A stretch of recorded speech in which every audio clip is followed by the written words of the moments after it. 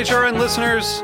As we celebrate our 15th year, we are deepening our commitment to giving voice to the next generation of food systems storytellers, and we need your help.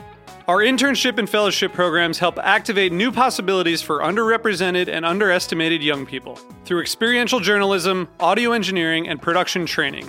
Through these unique programs, HRN helps food equity stewards build essential workforce readiness skills that expand their potential and foster economic mobility. Please consider supporting these critical programs. And with a minimum donation, you can be entered to win a dinner for two at an amazing restaurant in one of 8 cities and tickets to a concert at a great venue in one of those cities. We have incredible partners across the country who have donated, as they also share our passion for helping to educate the next generation of food systems storytellers. Check out heritageradionetwork.org/15 to donate and enter to win today. That's heritageradionetwork.org/15 to donate and enter to win today. And make sure you donate before March 31st. Thank you. Today's program is brought to you by Cane Vineyard and Winery, a Napa Valley winery committed to respecting the soil and dedicated to the creation of 3 Cabernet blends. For more information, visit cane5.com. This is Chef Emily Peterson, host of Sharp and Hot. You're listening to Heritage Radio Network, broadcasting live from Bushwick, Brooklyn. If you like this program, visit heritageradionetwork.org for thousands more.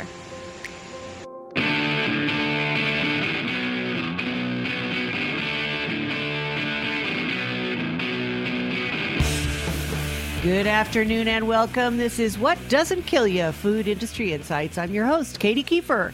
And we are broadcasting live from the Heritage Radio Network. And we have a very cool show today. I have 2 guests who have been on before, 2 guests that I admire greatly for varying reasons. The first up is Dr. John Glisson, who's a relative newcomer to the show.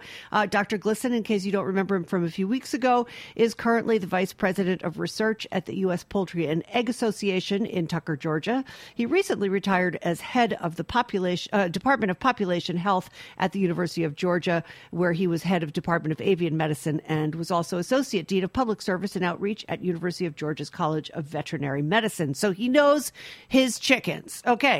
Up next is Bob Martin. Bob is the Director of Food System Policy at Johns Hopkins Bloomberg School of Public Health's Center for a Livable Future, a mouthful if ever there was one, and a guest lecturer at the school. Formerly, he was a senior officer at the Pew Environmental Group and was the Executive Director of the Pew Commission on Industrial Farm Animal Production, a 2-year study funded by the Pew Charitable Trust by a grant to Johns Hopkins Bloomberg School of Public Health. And there was recently, not so recently, but about a year ago, a follow-up to that study after a 5-year period, and Bob was on the show at that time to talk about those follow-up results.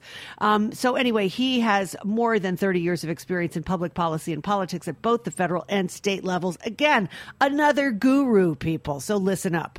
We are going to talk today about when Dr. Glisson was on a few weeks ago, which was just before Christmas, we were talking about the Urban School Food Alliance's decision to stop buying chicken that had been treated with antibiotics in their public school systems. And we're talking about literally millions of school children and many, many millions of pounds of poultry. So needless to say, for the National Chicken Council and the poultry business in general, this was something of a bolt from the blue. Certainly not welcome news for anyone who had not yet at least taken something of a plunge into antibiotic-free protocols.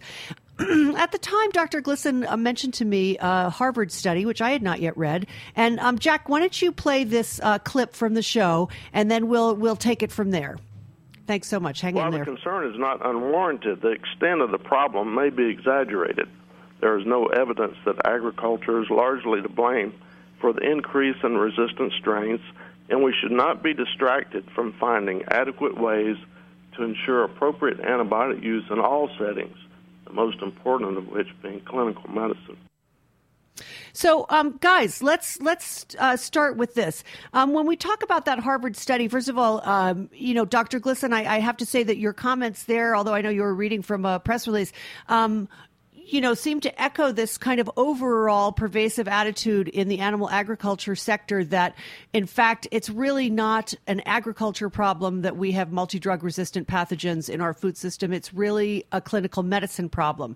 And I wanted to sort of get into what of the things in that study that really jumped out at me, one of which being that the study, which, and let me preface all of this by saying, and welcome to the show, by the way, guys. Sorry. Excuse me. Good to be here. I'm like so excited about this that I can't even let you guys talk. I'm too busy talking about how great I am. Anyway, Bob, you're there, right?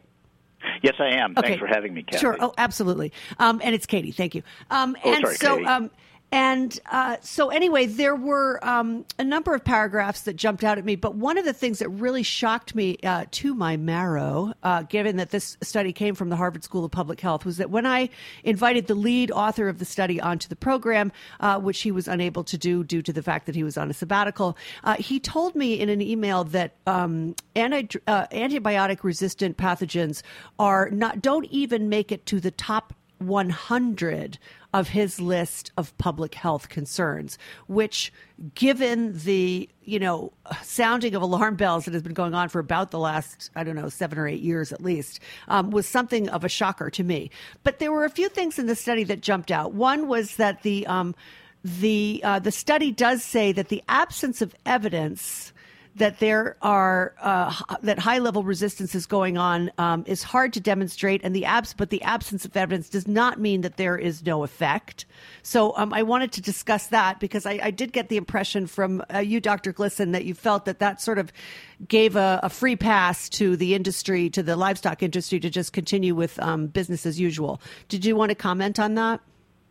Yeah, and that, I didn't mean to give you that impression. Thanks for letting me talk, Katie. Just for a minute, though. Nice to hear your voice again. Hey, the reason that I thought this was an important study is not so much from what it said or didn't say. It was just the way that they dispassionately looked at the facts and what is known and drew their conclusions based on that. And it was not very speculative. And so it really didn't point fingers. It mostly concluded that we don't know enough to make conclusions, and that's why I thought it was refreshing. And they worked very hard not to point fingers at clinical medicine or at agriculture, and said we simply don't know at this point. But Bob, I'm going to ask you to jump in here because from all of the material that I've read in the last 5 or 6 years, and I admit to being a bit of a newcomer here, that is.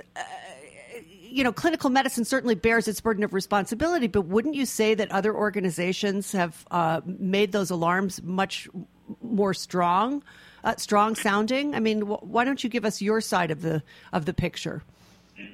Well, thanks again for having me on, Katie. Well, I'm a bit shocked at the Harvard study, frankly, because one of the first studies that talked about direct transmission of resistant E. coli from poultry to humans was in 1989, and there have been about 30 other studies just based on the ag setting. And the problem is really the way antibiotics are used in farm animal production.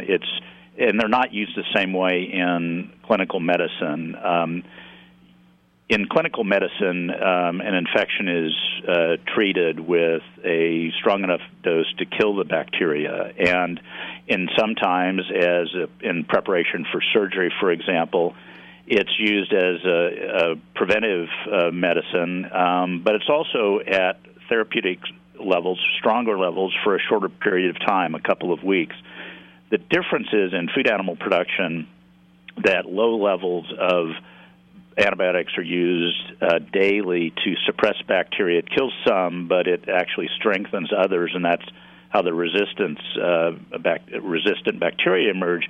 And so I've looked at about 29 different studies today just on poultry, and I know the Pew Charitable Trust has done a bibliography of a couple of hundred studies that really show a link between this low-level use, the subtherapeutic or non-therapeutic use, and resistant infections emerging in the human population, coming either from transmission directly from animals or meat. There's a University of Hong Kong study that has done a genome sequence of resistant urinary tract infections in women being linked to a bacteria on poultry, and it's a pretty direct smoking gun. There's another study going on in the United States that's going to be completed soon that will show the same thing.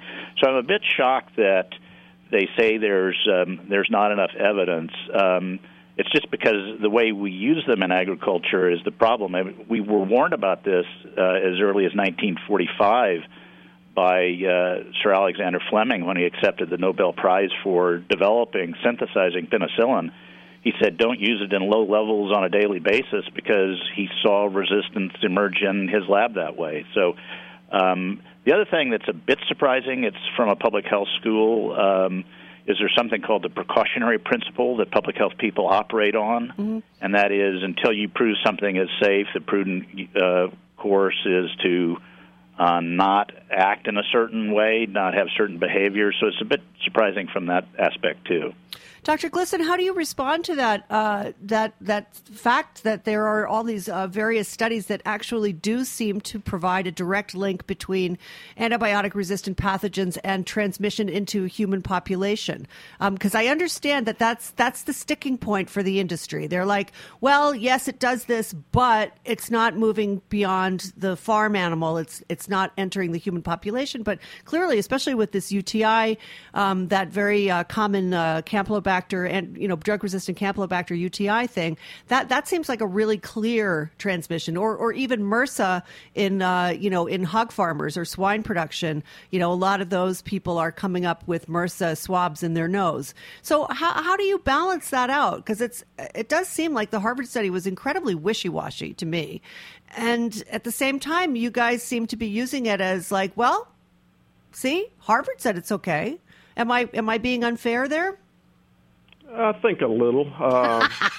You would agree too. Yeah. Hey, it's a rhetorical question. The FDA has already moved on beyond that and has agreed with the other speaker's comments. So what has happened is those 7 classes of antibiotics that are used in human medicine are not going to be allowed for subtherapeutic use anymore. So that is, as you know, Katie, we're in the voluntary phase of that, and it will become mandatory by the end of 2016. Well, we're going to talk about that in a minute, but I want to go back to what you just said about withdrawing those 7 antibiotics from agricultural use. And I'm not going to bore people with what those are, but what I've understood, and you guys are so much better schooled in this than I am, but what I have understood about one of the dangers inherent in using antibiotics in a subtherapeutic protocol is that the bacteria are promiscuous. I mean, they love to use that word promiscuous. I guess that makes it just kind of a sexier idea, but and that they trade genes quite readily. So even if you're not exposing, and this is just hypothetical or what I've understood on my part, but even if they're not exposed to, say, Cipro or one of the Keflex cephalosporin type drugs, isn't it possible that they will develop a multi-drug resistance just through sort of natural resistance building complexes? I know I didn't explain that very well, but do you guys understand what I'm saying? Like, it doesn't necessarily have to be that drug that confers resistance eventually because of genetic mutation. That might be clearer. Well, yeah, Katie, I'm aware of studies that show that when a bacteria is exposed to an antibiotic in a class at a subtherapeutic or non-therapeutic level, that it develops resistance to all the antibiotics in that class. And what's more is it can be past they are promiscuous. They multiply rapidly, and there is evidence that shows transmission of that resistance to bacteria that have never been exposed to antibiotics. Now, I would say that there does need to be more investigation into that, more studies into that aspect. Mm-hmm. But for me, the frightening thing about that is, that I think, another genome sequencing study showed that MRSA, the methicillin staph aureus, that's the superbug, started out as an antibiotic susceptible bacteria and was introduced into swine population because swine and people have similar physiologies, and because of low-level use of penicillin and tetracycline in swine operations, MRSA emerged. And actually, a lot of scientists are now saying that there are no two types of MRSA community or hospital. That's actually one bacteria. But that what's happening in the environment at large with resistant bacteria and what's being spread to non-resistant bacteria that haven't come into contact with antibiotic probably could use more study. Interesting. And the MRSA thing, I mean, I know that the agricultural industry will say that it was actually people who introduced MRSA to the swine population rather than the other way around. I think that's accurate, right?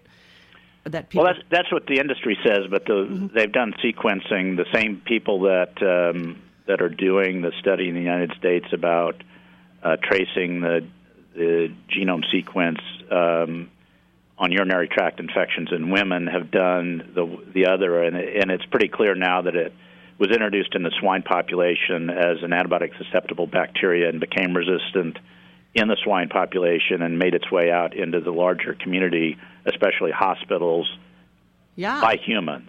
Right. I always think it is something that you get in the hospital, not something that you necessarily get on the farm.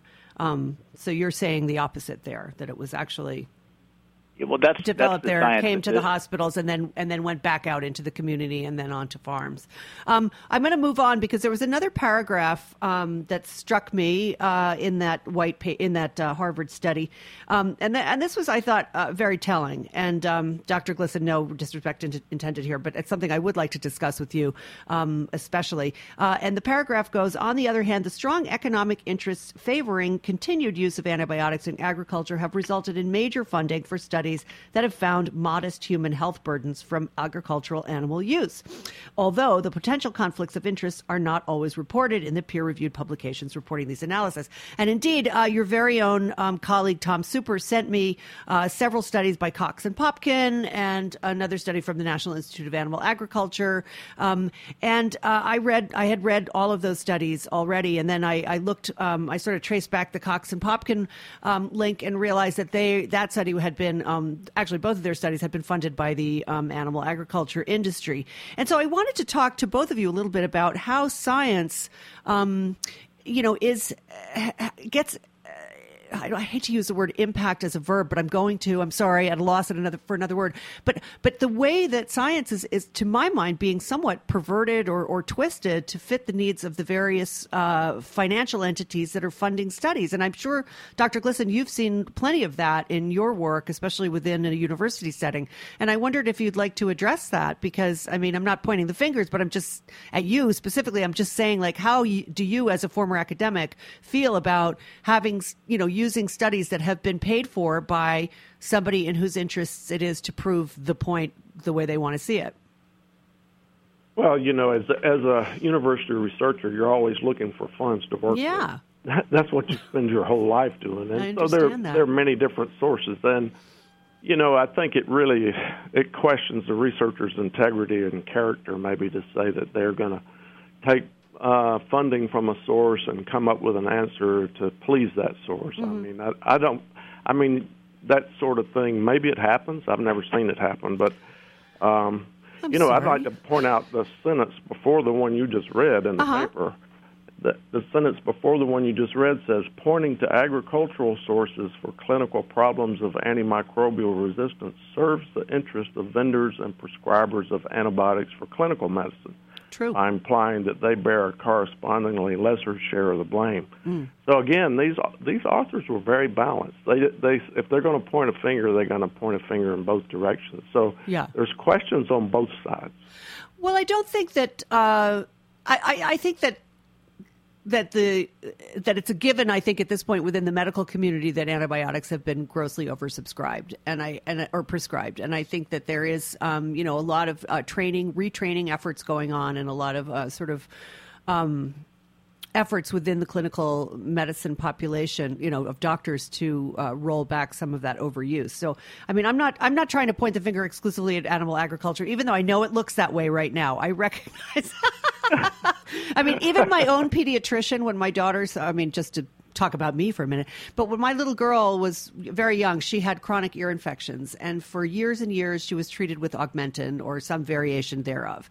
And by the time she was 10, they sort of subsided, but also at that time her pediatrician, with tremendous anger in his voice, told me that he and his colleagues had been sold a bill of goods by pharmaceutical companies, and that he deeply regretted having prescribed all those medications to, his population of children, and that in fact I think he was even going to testify in front of Congress about it. I mean, he had gotten very hot about this. And I realized that, pharmaceutical companies bear a lot of the burden in terms of encouraging doctors to use these wonder drugs without really explaining the ramifications of that overuse. In reality, I frankly blame the pharmaceutical industry more than anyone for this profligate use of antibiotics, both in the clinical setting and in the food setting. And then the last paragraph that struck me about their Bob, I didn't give you a chance to respond. What do you think about how science is funded? I think it should be public. I think it should be a public fund that we pay taxes for myself. I'll just put it right out there. I don't think it should be privately funded. What do you think? Yeah, I agree with that. I mean, I don't think anybody can begrudge, the industry from funding research that maybe helps promote its business model. And I don't really begrudge it. But I think the real problem has been the dramatic cuts in publicly funded research, not only in this area, but really in a lot of areas. Yeah. And because, the theory is that public dollars don't have any strings attached. We heard during the Pew Commission study, we heard from a lot of researchers at land-grant schools expressing this very concern that because, as the doctor just said, because of cuts in public research, there's always a scramble for funding at both private and public universities, and the industry has filled that void. And so I don't begrudge anybody doing research that they want to promote their business model, but there ought to be some unbiased publicly funded research, and that has really been devastated over the last 20 years, primarily by Congress. It's interesting to note that President Obama, some of his budget priorities were leaked out yesterday. He's releasing his budget today in its entirety, and there was this, he's got this war on antibiotic resistance, and he does call for taxpayer-funded research to develop new antibiotics, and the director of our center here has sent him a letter saying that, sent a letter to Secretary Vilsack because USDA is going to get $77 million. Right. The whole budget is 1.2, I thought. Yeah. And we've said, okay, well, if taxpayer money is going to fund it, then they need to be more tightly controlled instead of companies encouraging their inappropriate use across the boards as they have done. And also that alternative production methods should be looked at to mitigate the need for antibiotics. So I agree that the cuts in funding have been a very significant problem. Right. I'm going to... Katie, can yes, I make sir. one quick comment? You betcha. Absolutely. Your listeners. The National Academy of Sciences just finished a study. Just a few weeks ago, they published it on their website where they looked at the future needs for funding for research in the animal sciences. Mm-hmm. They did a fantastic job on it, and their report goes through topic by topic the things that they think federal and state funding needs to go toward. And one of those is antibiotic use and antibiotic resistance in food agriculture. So the National Academy of Sciences has really come on board trying to encourage, that's a report that goes to Congress, trying to encourage this return of the funding that we used to have. So, it is at the university level right now, scrambling for money is really, really tough to try to keep your lab going and keep your research program going. I can imagine. So, and why wouldn't you, court somebody who's got deep pockets. Yeah. I mean, you'd be crazy not to. Listen, we should take a short break, but listeners, please stay with us. We're with Bob Martin from the Center for a Livable Future and Dr. John Glisson, who is an avian vet with the National Chicken Council. So stay with us and we'll be right back.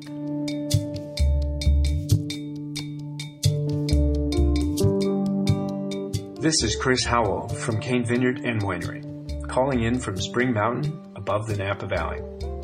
Thank you for listening to this show. In our industrial world of highly processed food and wine, we support the values of Heritage Radio Network. All of us at Cane encourage you to seek out individuality and beauty in everything you eat and drink. To learn more about us, go to cane5.com.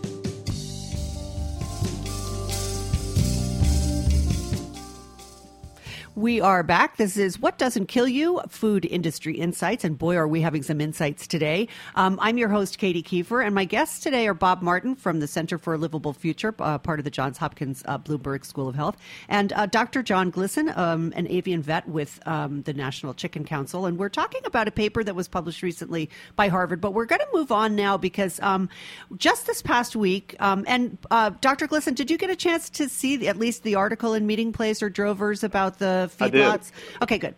So just this past week, my favorite publications, meetingplace.com and Drovers Cattle Network, both reported on a new study from Texas Tech University, which was the first study that documented the serial transmission of antibiotic resistance from an open-air farm setting. And although scientists couldn't evaluate if the amounts of the materials were dangerous to human health, the results did help to explain a previously uncharacterized pathway by which antibiotic-resistant bacteria could travel long distances. And obviously, this is going to be a big deal for everyone in the livestock industry because even if you're in a closed setting like a poultry barn or a pig barn, you have these giant fans blowing the air out so that the animals don't die from the ammonia exposure. So I just wanted to sort of get a take from both of you on what you think the implications of this study are going to be. How much is the EPA going to follow up on this, and what kind of impact do you think it will have on the industry, if any?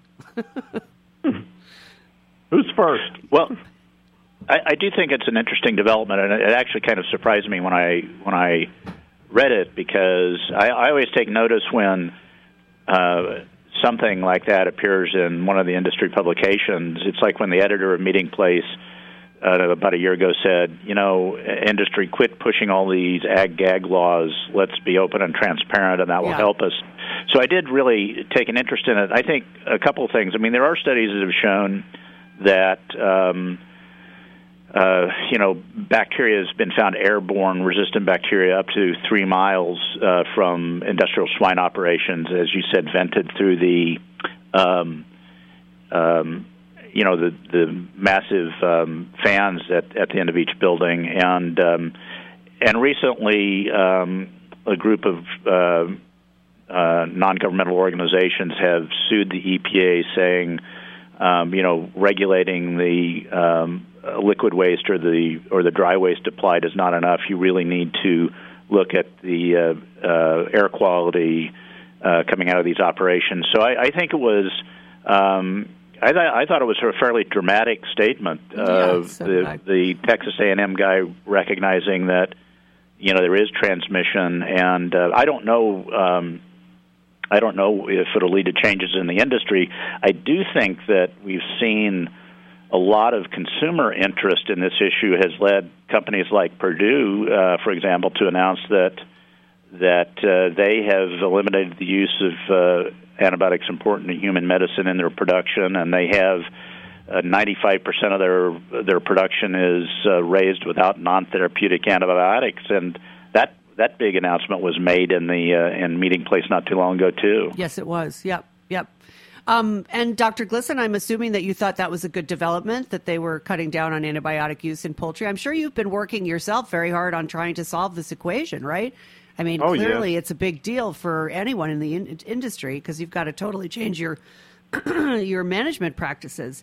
There's a number of companies that have, for several years now, stopped using antibiotics. And, it's a trend, and this is a snowball coming down the hill, and it's getting bigger and bigger. I think you're going to see, Purdue made that public announcement, but a lot of other companies have done it and just haven't announced it. And I think you're going to see more and more of that. And do you think it will go not just from the poultry industry, but to all of the other industries? Because you're not hearing from the National Pork Producers Council that they're phasing out the use of any drugs, as far as I can tell. It's like, let's give them the beta agonists, let's give them the antibiotics. Hey, what the hell? It's a free for all. Well, for the Katie, the way it's working, it's very different. It's very different than the way it's worked in the EU, where changes were made primarily through government regulation in the EU. Yes. And this country, we tend to be a bit more capitalistic, and it's changing in response to a changing market. The consumer wants a product, and the poultry industry will provide it. And to me, that's a healthy way to go. And I don't know if we mentioned before, but a big game changer in the whole United States equation, I think, was when Chick-fil-A said they would be antibiotic-free within 5 years. Now, that has a much bigger impact than most things, because they're creating a market. Right. They're creating a market they're now the largest retail seller of chicken in the United States is Chick-fil-A. They surpassed Kentucky Fried Chicken. And so, when a huge operation like that says this is what we're going to do, that has just created a market. And the industry responds by filling that market. And I think we're going to see more and more and more of that. That's the way I see it changing. Well, I agree with you completely. I mean, I think just the recent kerfuffle over carnitas with Niman Ranch being unable to obtain pork of a quality that they felt was acceptable showed that the demand for antibiotic-free proteins is growing exponentially. I mean, I think Chris Arnold, my guest at the time, told me that their Chipotle is expanding by 200 to 250 stores a year. That's a huge amount of expansion, and concurrently a huge amount of food. What is interesting to me is how slow industry has actually been to respond. I mean, in the 2 talks that I was allowed to give to various animal agriculture entities over the last few years, and I noticed that they haven't been inviting me lately. Dr. Glisson, perhaps you could put a word in their ear. I'll certainly testify that you know how to talk. But anyway, they, I was saying to them, 3 years ago, like, you guys are not seeing the forest for the trees here. Like, I mean, you have got to change your practices not because it's, annoying or people are responding to incorrect information. It's because this is what the consumer wants, and it really doesn't freaking matter whether they're right or wrong. So, from the point of view of a business. Anyway, I want to just we don't have too much time, but let's go back to that. Doc, you mentioned the guidances, which I think were 210 and 213. Were those the numbers? People can look those up, by the way, in the congressional record. 209 and 213. Yeah, 209. Thank you. In the FDA records, you can look up those guidances. They're really easy to read. They're very short. Anyway, they were enacted last year after a 3-year wait period. I don't know why. And as you pointed out in your last visit to my program, they will be phased out as growth promotant / and you can correct me here, / disease prevention by 2016. But given the difficulty of how hard it is to get antibiotic use monitored now, meaning we don't actually even really know exactly how much antibiotics, even though everybody bandies around figures from 60 to 80%. And then if you're Dick Raymond, you can parse it down to about 17. One of my favorite things about him. How are they going to measure that after these guidances go into effect? I know they're going to need prescriptions, but these are voluntary guidelines. Who is going to be making sure that companies comply by 2016? How is that going to happen? How do you see that rolling out? Well, it'll be the same as it is now. It's the FDA's responsibility, and the FDA has authority to go in any feed mill at any time and get the data. It's all in the feed mill, and I'm not real sure why they don't report that. They do inspections of all feed mills in the United States that mix FDA-approved products in feed, they inspect them on a routine basis, and they look at all the records and all the antibiotic uses there. Yeah. Why they don't put that together and report it, I don't know. I mean, you need to ask FDA, but they've been doing that for 50 years. Yeah. And why? I don't know. I don't know why. I've asked that question. Why don't they report that data? I don't know why. They're the ones that have it. Well, you actually were quoted in an article in 2011, which I dug up, and that you basically said the same thing then. It's like, yeah, you can get this information if you ask for it. But in other parts of that same New York Times article, other people reported that it was extremely difficult to extract that information. And indeed, someone from the National Pork Producers Council told that reporter that they had no obligation to report anything about their feed, and they had no intention of doing so. So I suppose you would need a Freedom of Information Act. They don't report it. The FDA goes in and inspects the feed mill. Yeah, but apparently the pork producers don't want to cop to even what they're using. So they're buying X number of pounds of feed, but we don't know exactly how many numbers of pounds of that feed is actually going into pork production, right? I mean, surely there is some wiggle room there. Bob, what do you think about that? Those records are actually in the feed mill, and the FDA has access to it. Mm-hmm. I mean, it's the way it is. Yeah. Now, I hear you. I believe you. I do not know.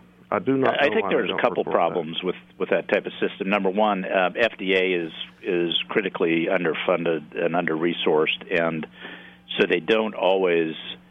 I think they do some random inspections, but I don't think there's any concerted. Every feed mill is inspected, every 12 months or anything like that. They just don't have the resources. In fact, they rely more and more. FDA relies more and more on drug user fees to fund positions. Mm-hmm. The other thing is the reason why it's not the data is not collated and released is the industry doesn't want it to be. We have been pushing for several years. The public health community has been pushing for several years to aggregate that data and release it. Release antibiotic use by species, collected by species, and release it. Mm-hmm. And the industry's always opposed that. So he's right. The FDA does have the authority to inspect feed mills. They're the ones that oversee the regulation of what goes into animal feed. Right. But they really don't have the resources to do a good job. And it's always those kind of behind the scenes the species promotion group lobbyists and some of the large companies, and including the drug companies, push to cut that type of funding so FDA can't do its job. So it's, I think the authority is there, but the funding certainly is not. And again, until the reauthorization of the Animal Drug User Fee Act in 2008, FDA didn't even collect antibiotic sales data. And as part of the reauthorization of that, as a compromise, instead of banning the use of certain antibiotics in animal feed, the industry said, well, let's collect the data. And all along, the industry had been saying only about 20% of the antibiotics sold in the country are sold for animal use. And after 3 years of collecting data, the FDA released statistics that showed as well it's actually 80% of the antibiotics sold in the country. So they don't really, I'm not saying the good doctors this way, but the industry really doesn't want that kind of data aggregated and released. And we get pushback all the time. We've had to sue FDA. Well, no, we didn't sue, but we were expert witnesses for groups that brought suit against FDA to release it, and we filed lots of Freedom of Information Act requests to get it. It's really information that ought to be released without having to go to court. Yeah. I think you would agree with that, Doc Glisson, no? What, the antibiotic use? Well, yeah, that you shouldn't have to file a Freedom of Information Act and go to court in order to get this, pretty vital data that we all will eventually rely upon. But I want to just we still haven't answered the question of how in 2016, when antibiotic use in subtherapeutic quantities is phased out and essentially banned, how that is going to be, how that industry compliance is going to be affected. like as Bob just pointed out, FDA is grossly underfunded, grossly undersubscribed, doesn't have anything like the manpower necessary. I mean, I don't even see how vets are going to manage it, really, in terms of writing all those scripts. But anyway, I want to... Yeah, go ahead. The way it's working, I can only speak from the poultry industry. The way it's working there is, the pharmaceutical companies are going to withdraw or else have taken away, if they don't withdraw it, their claims for subtherapeutic use on those products. Right. And so the feed mills, the poultry company feed mills, will no longer mix feed at those subtherapeutic dosages. They won't do it. They'll comply with the law. That's the one thing the poultry industry does, is it complies with the law. That's very encouraging to hear. Yeah, it does. It does. And in the oversight, then, of that, if you're going to, who would check to see if they're complying with the law? Again, it's the FDA. Yeah. And, and as was said, if they don't have the funding and manpower to do that, then that's a problem. That's the problem. You don't really have the oversight. There's no other agency to oversee that. That's right. But I from my point of view, having worked in the poultry industry all these years, I know that the poultry industry is going to comply. Mm-hmm. It obeys the law. Whatever the law is, they obey it. They may not like the law, or they may not want you to change the law. But once the law is in place, they obey it. I'm glad to hear that. And Bob, what were you going to say? Well, I was just going to say that, in the Guidance 213, actually, in the judicious use, it still does allow for non-therapeutic use for disease prevention. I think that's one of the main concerns. Yes. That their description of disease prevention is the same dosage and protocol or length of application that's used for growth promotion. And there's ongoing. We're part of a group doing an analysis on the drugs that have been approved for both growth promotion and disease prevention, and there's a pretty big overlap. So I'm not sure that I'm pretty sure that Guidance 213 is not going to be as effective as people hope. Right. Doc, listen, do you want to respond to that? I mean, it sounds like business as usual to me, which is what everybody's been worried about. What do you think? Oh, do you no, think it's the not poultry... business as usual, but I think Really? that's what's happening with 213 is a step, and I think it'll be followed by another step. Mm-hmm. Mm-hmm. That's what I think will happen. Yeah. It's FDA tends to do things in stepwise fashion. Yeah. And so once 213 is implemented, I expect we're going to see the next step, which will address some of the other concerns. Yeah. Bob, you feel that optimistic? Well, I would if they had the resources to adequately track things and compliance and reductions, but I just don't think they've got the resources to do that. So I'm not sure there's. I hope they're working on a program in FDA to figure out how they're going to gather data to see if there is compliance and some testing and that sort of thing. But I've not seen anything yet, so it feels a little bit to me like whistling past the graveyard. Wow, I haven't heard that expression before. That's interesting. Okay, so we got to wrap it up in a couple of minutes. Here's a question for both of you. Who is winning the ABX battle? With all of livestock agriculture eventually, will all of animal livestock ag eventually change over to a, as needed basis of antibiotic treatment, or are we actually building two separate food systems? Well, I think the winner, if we're picking winners and losers, the winners are the consumers. Whatever the consumer demands, they're going to get, and so I think what the consumer in this country wants is a lot of choices, and they're going to get a lot of choices, and I think that's what we see happening. Unfortunately, as has been said, the FDA is having a hard time catching up with all the change. Yeah. But the change is coming with or without the FDA, and so. Who's winning the antibiotics battle? I think the consumer. When you put your ear to the ground, Dr. Glisson, what do your peeps at the National Chicken Council say? Are they like, okay, yeah, we got to go with this? I mean, when Purdue announced that they weren't going to inject their hatchlings anymore with gentamicin, that was kind of like, wow, they broke ranks with the industry, and I suspect there were some pretty mad people in the trade organization. But, I see that consumers drive a certain amount of change, but I also know that the export market is also a very big part of the poultry industry in this country. And so that's another big consumer. Almost 20% of the chicken produced in this country is exported. And in our export customers, they have their needs and their wishes and their demands, and so product has to be targeted for that also. So again, that's just another consumer. It's a really big one because it's about 20% of the market at times, and so everything is in response to the market, and I think that's very healthy. That's why I say the consumer is the winner. Okay, Bob, who do you think is winning? Are we building two separate systems, or do you see animal agriculture actually caving slowly to public pressure?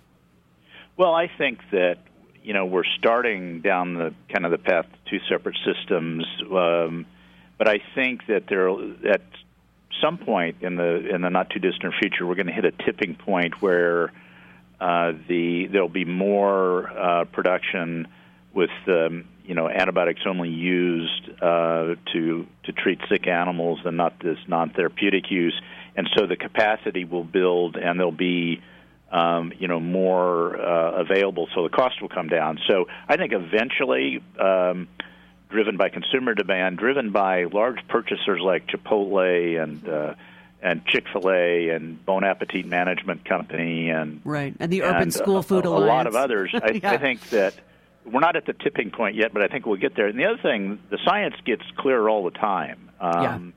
With this genome sequencing capability we've developed or that we're refining, there's really going to be more and more smoking guns emerge. And I think the doctor's right. I mean, the international export market's big, and I think that in some ways a large part of the world is a little bit ahead of us on some of these issues, and some of the bigger markets in Asia are catching up with us. But the UN has said this is like the number two public health threat in the world right now, which is antibiotic-resistant bacteria. So I think that we've probably got two systems right now, but I think it'll eventually tip more to the one that's trying to emerge right now. I mean, it's a little bit easier in poultry production because the life cycle of the bird is shorter. It's a little bit more difficult in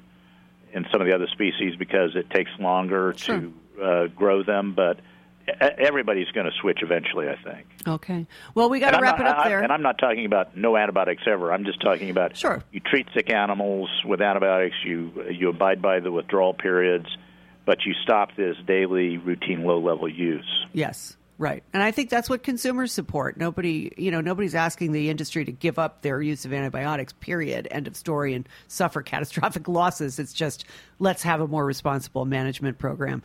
Guys, I got to wrap it up here, but thank you both so much for joining me today. I thought this was a great discussion. I really enjoyed it myself.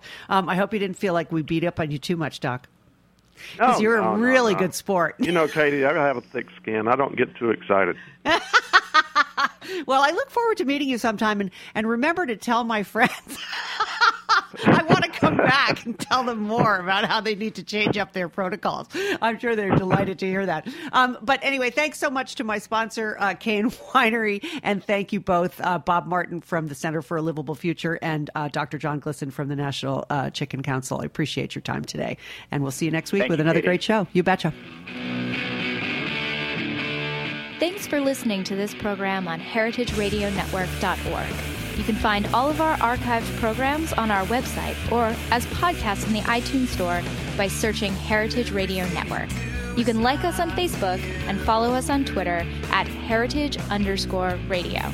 You can email us with questions anytime at info@heritageradionetwork.org.